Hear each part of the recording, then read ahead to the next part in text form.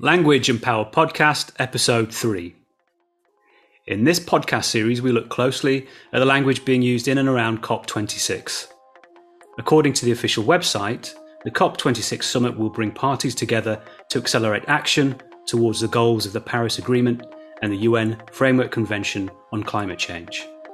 Important stuff. Language is crucial to understanding the climate crisis problem, to formulating solutions, negotiating political and economic pitfalls. It's crucial to communicating science findings and recognising the social, political and economic conditions which have brought us to crisis point. Language is interaction that can accelerate action. But language is also performance, and performances can be used to distract from inaction, to avoid action or postpone it. And language is what we focus on in this podcast series. Hello, I am Michael Farrelly. I teach English language at the University of Hull and I research and write on issues of discourse, politics, policy and sustainability. I'm joined as always by Tom Bartlett. Hi, Tom.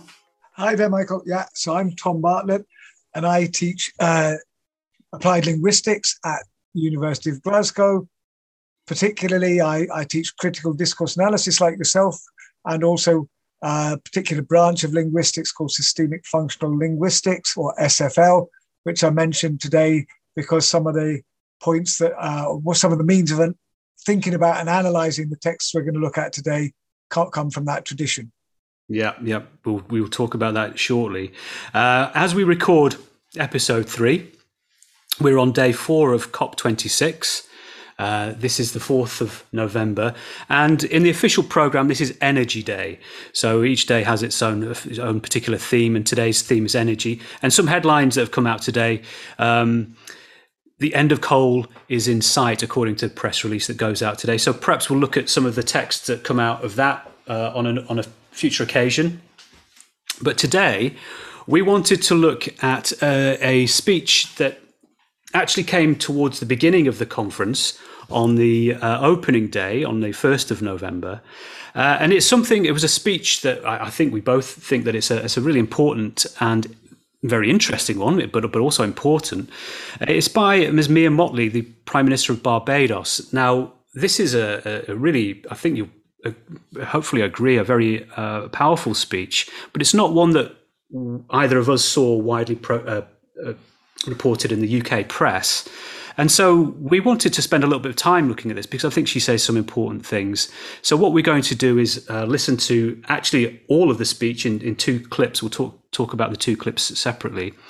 So let's hear what the Prime Minister of Barbados has to say in the opening of her speech.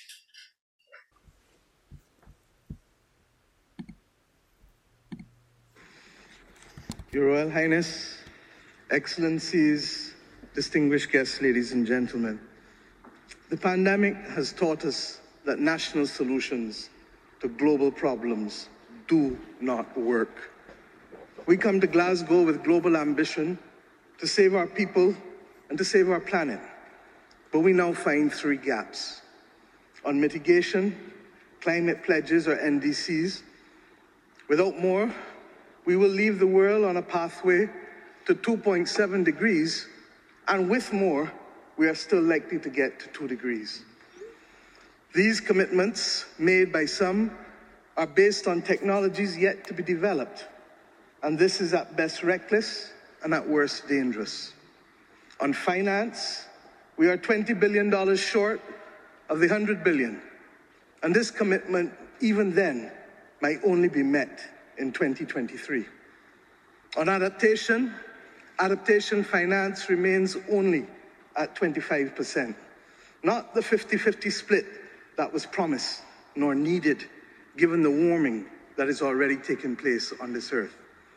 Climate finance to frontline small island developing states declined by 25% in 2019. Failure to provide the critical finance and that of loss and damage is measured, my friends, in lives and livelihoods in our communities. This is immoral and it is unjust.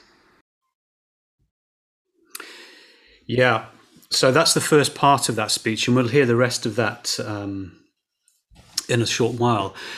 Tom, you wanted to talk about, as you mentioned, the systemic functional linguistic idea of appraisal. Yeah, there's so much to talk about here. I think when we were listening to this together, we were getting sort of really excited and carried away, but also wondering how we could talk about all the things that are said here and the way that they're being said and the relationship to some of the things we've already been talking about. And I'm sure we'll remember some of those as we're talking. But in particular, today it's my turn to refer to the classes that I've just been teaching. So I've just been teaching about the use of emotional language, or the use of subjective language, not objective language, and the way this can be presented in different ways in the news, in political speeches, and to persuade people.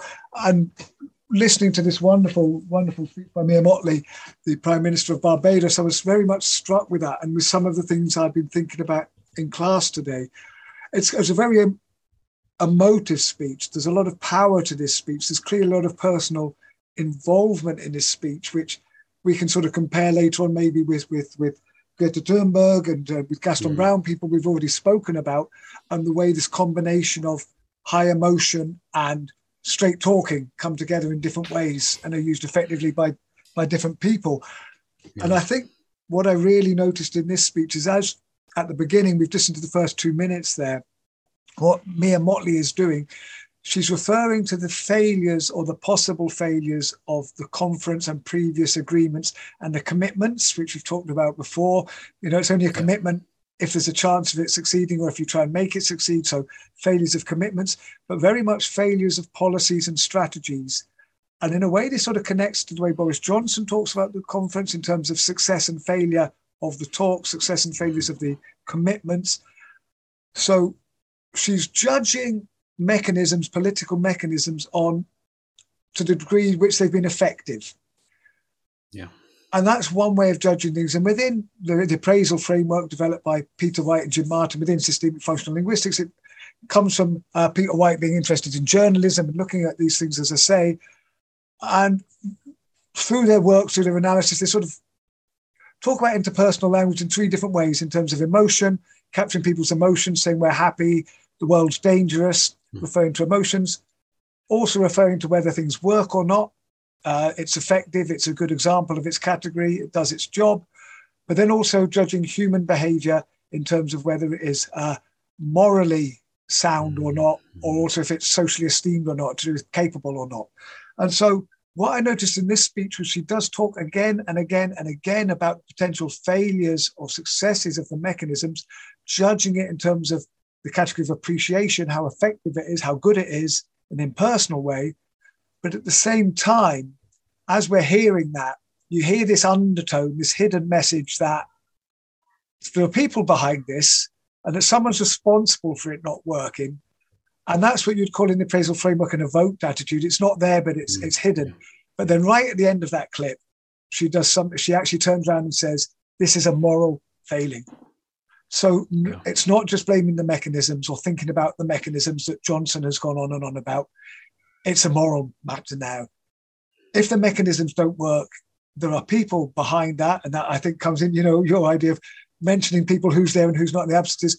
And it's their moral responsibility. So she shifted it from a judgment of appreciation of how well things work to a moral judgment of people named and unnamed. So that's what I really got from that. As I was listening, I was hearing this hidden evaluation that then becomes very, very explicit at this point in her speech. Yeah. It's very effective, and that's a really really good way of getting to grips with what's happening there. Interesting. When you were talking about the failure, one of the things that you can contrast here is when we spoke about Boris Johnson talking about failure, he was talking about the failure of the talks, failure of Glasgow, and he's talking about the event, and that's where the failure is directed. Now, of course, there would be something behind that, but it's a very indirect and roundabout way of talking about it, and it's almost as if the showpiece, the performance of the event, the judgment of the event as an event is foremost in his mind. And it'd be interesting to go back and listen to the speech again after we've looked at this one, but in this case, it's not about the event. It's not about the showmanship. It's not about the failure of whether Glasgow is going to. She talks about what needs to happen at Glasgow, but it's tied to very different types of things that are being judged and evaluated, as you say. So that's what makes it different. So yeah, really incredibly interesting. But that does link us to where you get similar linguistic. Either just phrases and words or similar linguistic patterns. It takes us into the social actors that we were talking about. Can I talk about social actors now at this point? Yep. That's right. So we talked about those. And so what the idea here is that you identify those social actors who are present, so the people who are present in any particular text, and those who are absent, and then you can go on and analyze how are they represented and what do they seem to be doing. Now, what we said in that is that we were criticizing Johnson for, I think it was particularly Johnson for leaving out a lot of the social actors. So they looked like they were the global climate change, the climate crisis wasn't being given any agency to people. Agency wasn't being ascribed to people, so it looked as though it was just a thing that was happening, and nobody was being singled out to blame. And we saw that as a bit of a problem. But interestingly, the same thing happens in this speech, but to a very different effect. There are people absent in this representation, but I think what's happening in this speech is that she is using strategies to not name specific people in some cases as a rhetorical strategy to imply that the people, she knows who they are. They know who they are because they're sitting right in front of her in the room. When she talks about, finance has declined, she doesn't say who the people are who are responsible for taking the decisions to remove the financing. She just says financing has declined, and she misses out the social actors. When she says there's been a failure to deliver finance, she doesn't specify the social actors who have failed to deliver that finance. So she has got an absence of social actors when she's doing it. But the difference here is that some of those people are sitting right in front of her in the room, and that I think what the effect there is that she is clearly implying, as you were talking about implication, she's clearly implying that these people are to blame and that they should have done better. But she doesn't name them. And I think if she did name them and started pointing the finger and kind of accusing people by name and putting, they're right there in front of, what you would see, they would feel very attacked. Of course they would, and they would lose a lot of face, as we were talking about the other day as well, and potentially then come back and attack her and talk about, she's potentially unhinged in some way. This isn't how you behave in a diplomatic sort of situation. She's and accuse her of a very much more emotional response. But what she's doing really, really cleverly is talking about these things, clearly accusing people, but in a very implicit way, and not allowing them, not giving them that excuse to, walk out of the room saying, this is unacceptable behavior, you can't accuse me, and all that sort of thing. So she keeps them, she just stays on the right side of the line, that they can't quite take enough offense that they then feel compelled to attack her back or make that the story. So I think that's really, really interesting in there. No, that is a great point. And I think there's a history there, that a gender question coming in here, in that when women speak with a lot of emotion publicly, it's connected. Well, let's say the word hysteria. We also talk about that hysteria is connected to the word for the womb. It's considered a woman's complaint being hysterical, and women are considered to be hysterical if they get emotional, whereas they may be powerful orators if they're men. I'm exaggerating the case, but there's a long history of this in the media, of representing emotional women as not realistic, as not objective, and therefore something that can be knocked down and quite easily. All part of a sexist discourse that's been around for a long time, you can see how she might be, she's not allowing people to attack in that sexist way, which I think is very, very clever. I think we'll talk about the audience again in a little while. let's now listen to the next part of the speech, and well, I think we'll play it through to the end, shall we? Glasgow is to deliver on the promises of Paris. It must close these three gaps. So I ask to you, what must we say to our people living on the front line in the Caribbean, in Africa, in Latin America, in the Pacific, when both ambition and regrettably some of the needed faces at Glasgow are not present? What excuse should we give for the failure? In the words of that Caribbean icon, Eddie Grant, will they mourn us on the front line? When will we, as world leaders across the world, address the pressing issues that are truly causing our people angst and worry, whether it is climate or whether it is vaccines? Simply put, when will leaders lead? Our people are watching, and our people are taking note. And are we really going to leave Scotland without the resolve and the ambition that is sorely needed to save lives and to save our planet? How many more voices and how many more pictures of people must we see on these screens without being able to move? Or are we so blinded and hardened that we can no longer appreciate the cries of humanity? I have been saying to Barbadians for many years that many hands make light work. Today, we need the correct mix of voices, ambition, and action. Do some leaders in this world believe that they can survive and thrive on their own? Have they not learned from the pandemic? Can there be peace and prosperity if 1/3 of the world literally prospers and the other 2/3 of the world live under siege and face calamitous threats to our well-being?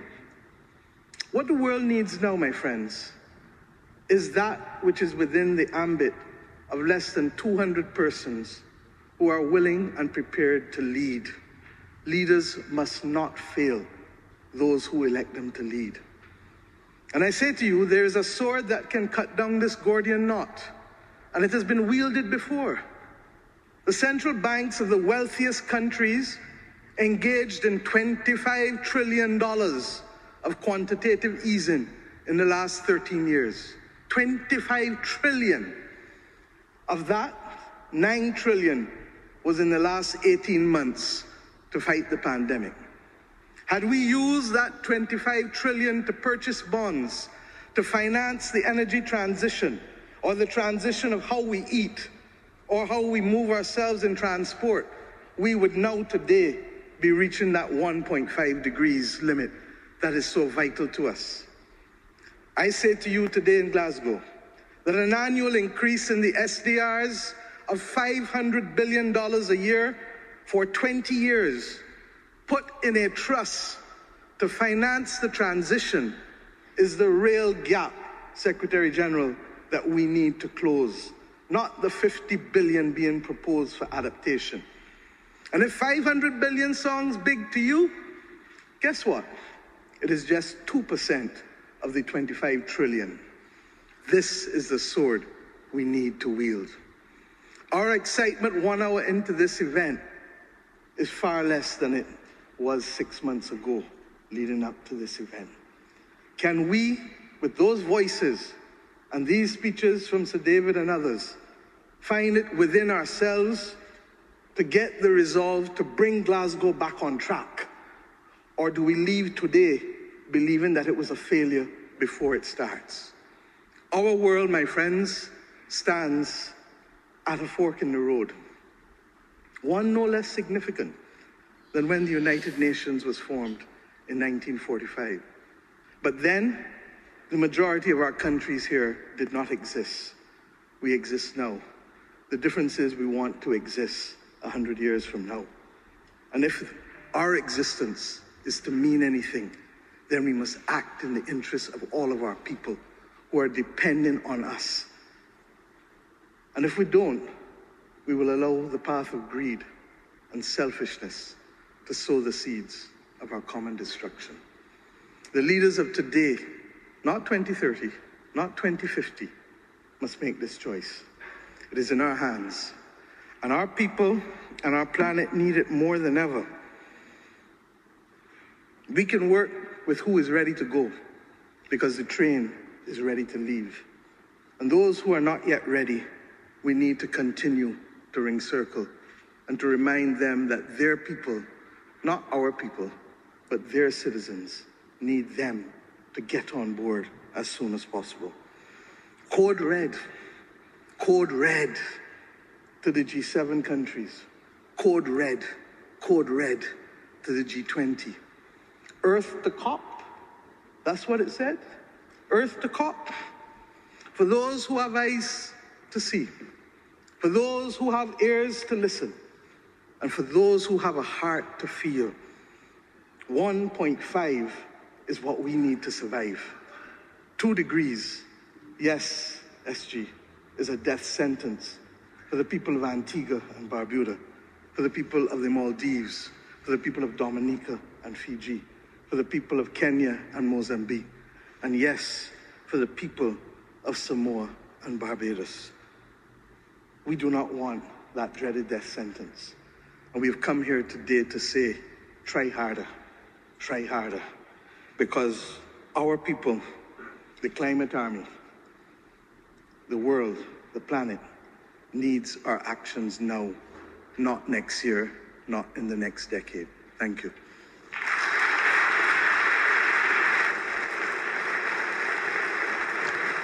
Yeah, I think it's really interesting to hear what you were saying about the numbers there, Michael, and how she really emphasizes all these facts and figures. They're very big numbers, but they're real numbers.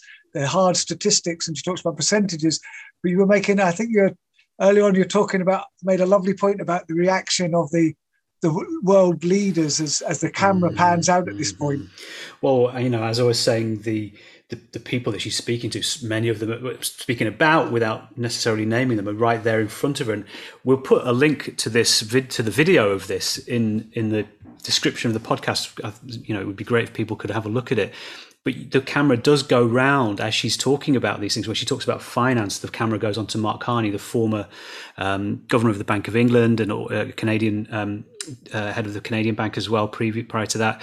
And you can see him almost square. He doesn't know whether to nod in agreement, because he knows that what she's saying is powerful, that what she's saying is indisputable, I guess, to some degree, but he doesn't know whether to nod or just to keep still. And the same with other world leaders. The camera goes on to Boris Johnson, and you can really see that he's weighing up. Does he nod in agreement, or does he kind of keep still? And whatever he does with the camera on him will be seen as either an agreement or a shunning of the kinds of things she said. She's putting them in a very, very difficult position with these words, but as we said earlier, without pushing them, without going so far that they feel that they are then can show outrage and walk off in a temper or something like that. So it's very, very clever. What did you see in that? There's a lot going on there, and I agree totally with what you're saying there. And excuse the phone ringing there. That's just to show that we are live and doing this live. It was not the thought police chasing us up. I think it links back in a really nice way when you made that point earlier about the people speaking. You can see Mark Carney in particular that clocks that the camera is on him and that realizes that everyone's going to see his reaction. And he's got to sort of show that he's listening and appreciating. And Boris does this sort of non-committal nod that just shows he's listening sagely. But what you're saying about not reacting is really important, is it? And that takes us to sort of one of the other features of appraisal, that framework I was talking about earlier, which is, as well as the type of emotive language, it talks about the extent to which participants signal, or speakers signal, their agreement with each other. And when they talk about other people and other people's writings and speeches, they signal that they are in accord with that or distant from it. And how important that is when you're sort of trying to create groups, trying to create bonds, trying to create affiliation. And we see that these guys, they know they've got to sort of show appreciation for the Prime Minister speaking here, but they can't show whether they agree or disagree, because if they show to agree, they're actually admitting their own culpability, which is what she's accusing them of.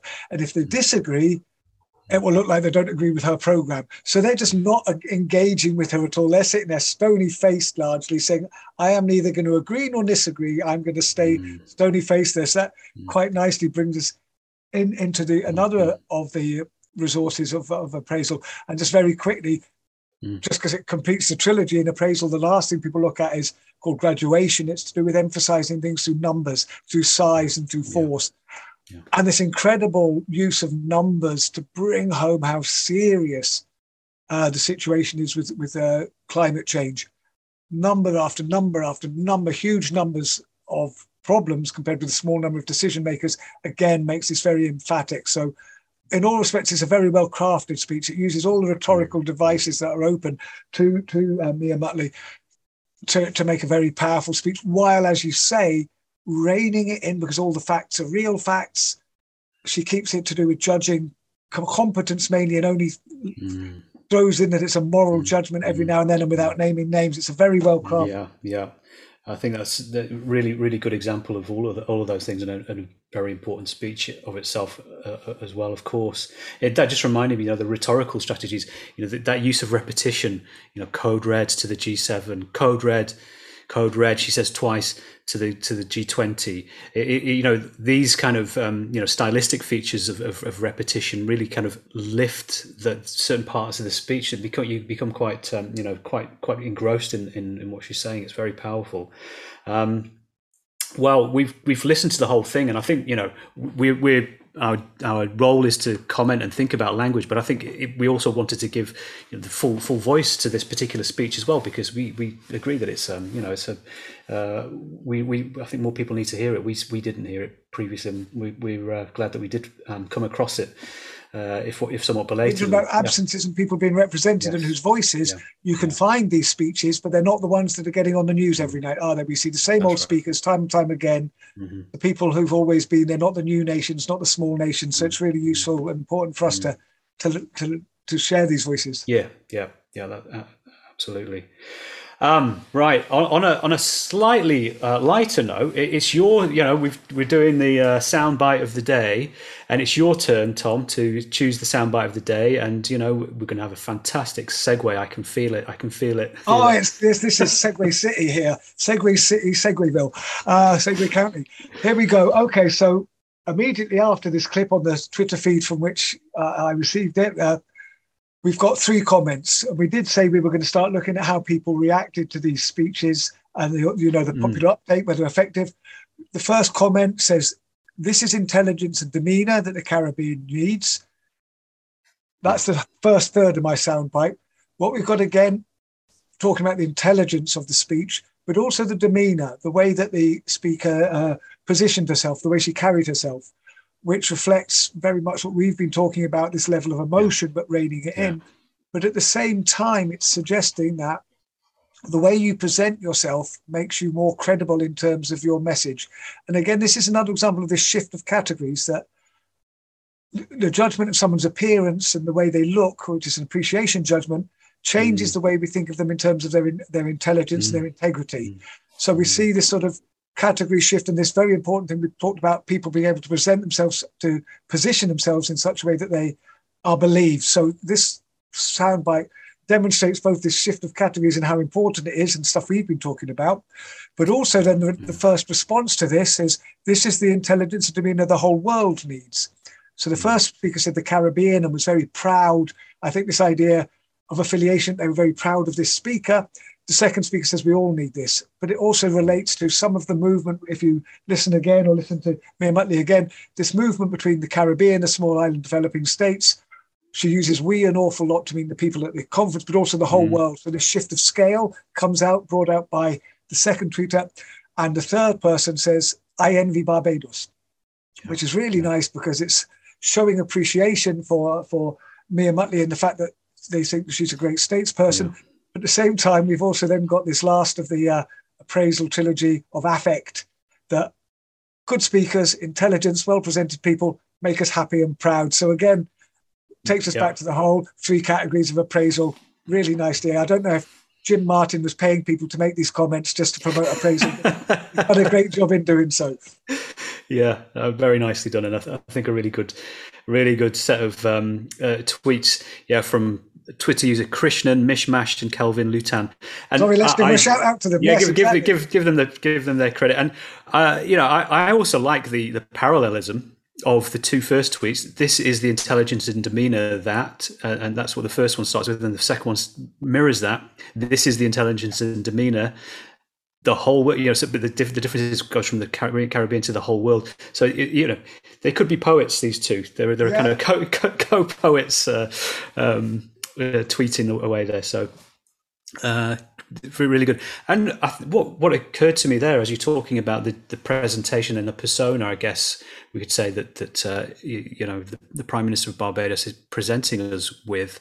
We can compare that to the people we've spoken about previously, and we talked about Greta Thunberg the other day, and we talked about Boris Johnson yesterday, and you can and Gaston Brown from Antigua.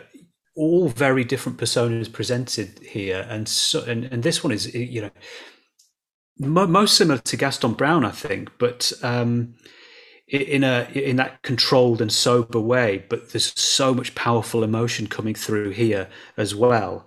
Really incredible to see that and to make that kind of comparison.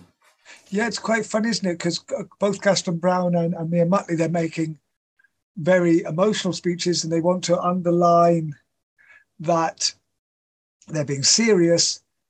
Well, Greta Thunberg has been accused of being too emotional, but at the same time, she's often accused of being too serious. And so what she did when she was in government was try to show she was actually quite humorous and passionate as well. So they're taking it from different angles, but they're mixing this idea of passion, emotion, but seriousness and knowledge and expertise as well, and trying to get that balance that makes it a powerful performance while at the same time being anchored in reality, and also making themselves more credible, so it's harder for their enemies to knock them down and to shoot the messenger.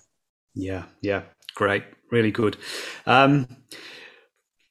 Really enjoyed that discussion, Tom. Thanks very much. I just want to say before we finish, we now have a Twitter feed as well, at Lang Power Pod. If you're interested in that, you can find a link also I'll put that in the show notes. And thank you very much for listening. Goodbye. Cheers now.